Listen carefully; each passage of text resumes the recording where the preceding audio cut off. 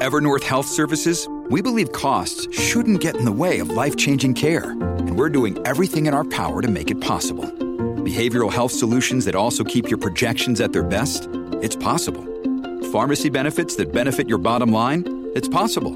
Complex specialty care that cares about your ROI? It's possible. Because we're already doing it. All while saving businesses billions. That's Wonder made possible. Learn more at evernorth.com/wonder. We're speaking with New York State Senator Jessica Ramos of District 13, and she is, of course, a member of the Democratic Party and a member of the New York State Senate representing District 13, which, and tell me if I forget any of the neighborhoods you represent, Senator. Corona, East Elmhurst, Jackson Heights, and part of Astoria and Woodside. Did I miss anything? Well, sadly, because of redistricting, I will be losing Astoria and Woodside and gaining a little sliver of Rego Park, with some more Elmhurst starting in January. I know it can get a little confusing for voters around these times.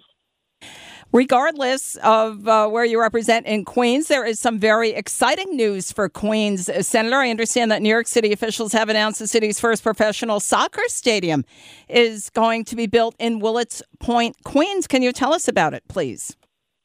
Well, there is a promise of building a hotel and affordable housing. That's all 100% union, 100% affordable housing with a stadium that will be built with private money. And so this is all a proposal that still needs to go through public review. And we'll be hearing the community's input over the next following months. So this is not a done deal yet. This is still in the proposal stages, or has it finally been approved and you still need public input? The entire proposal still has to go through what's called the ULURP, which is the Uniform Land Use Review process that the city requires in order for that land to be used for this purpose.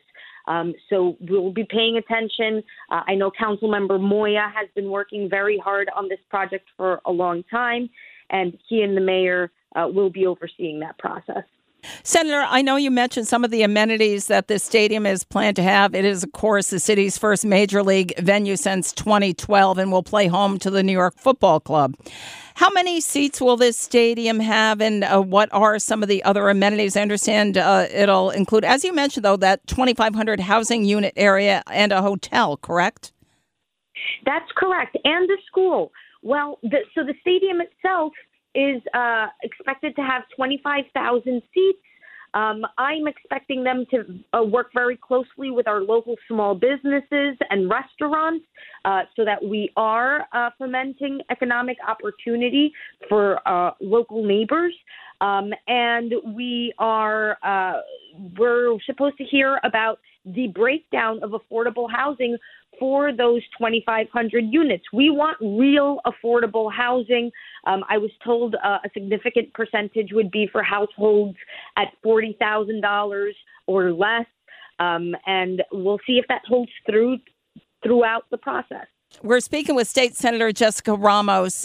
Senator, so you alluded earlier to the fact that taxpayers won't necessarily be on the entire hook for this big development project, which is very exciting for the New York City area.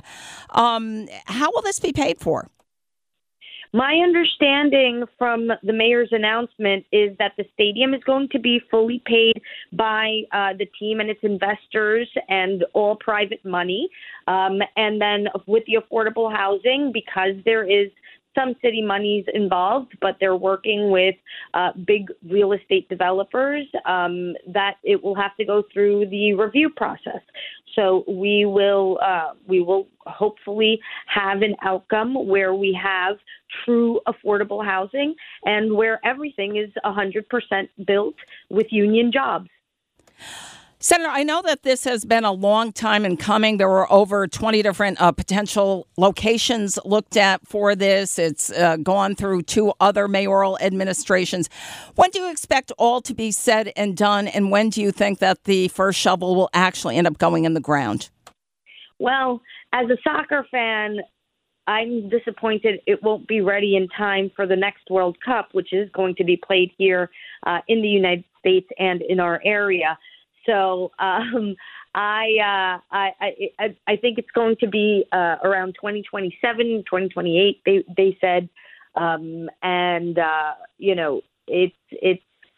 it's a place where soccer fans are going to be able to enjoy not only NYCFC games, hopefully, but other games and friendlies as well.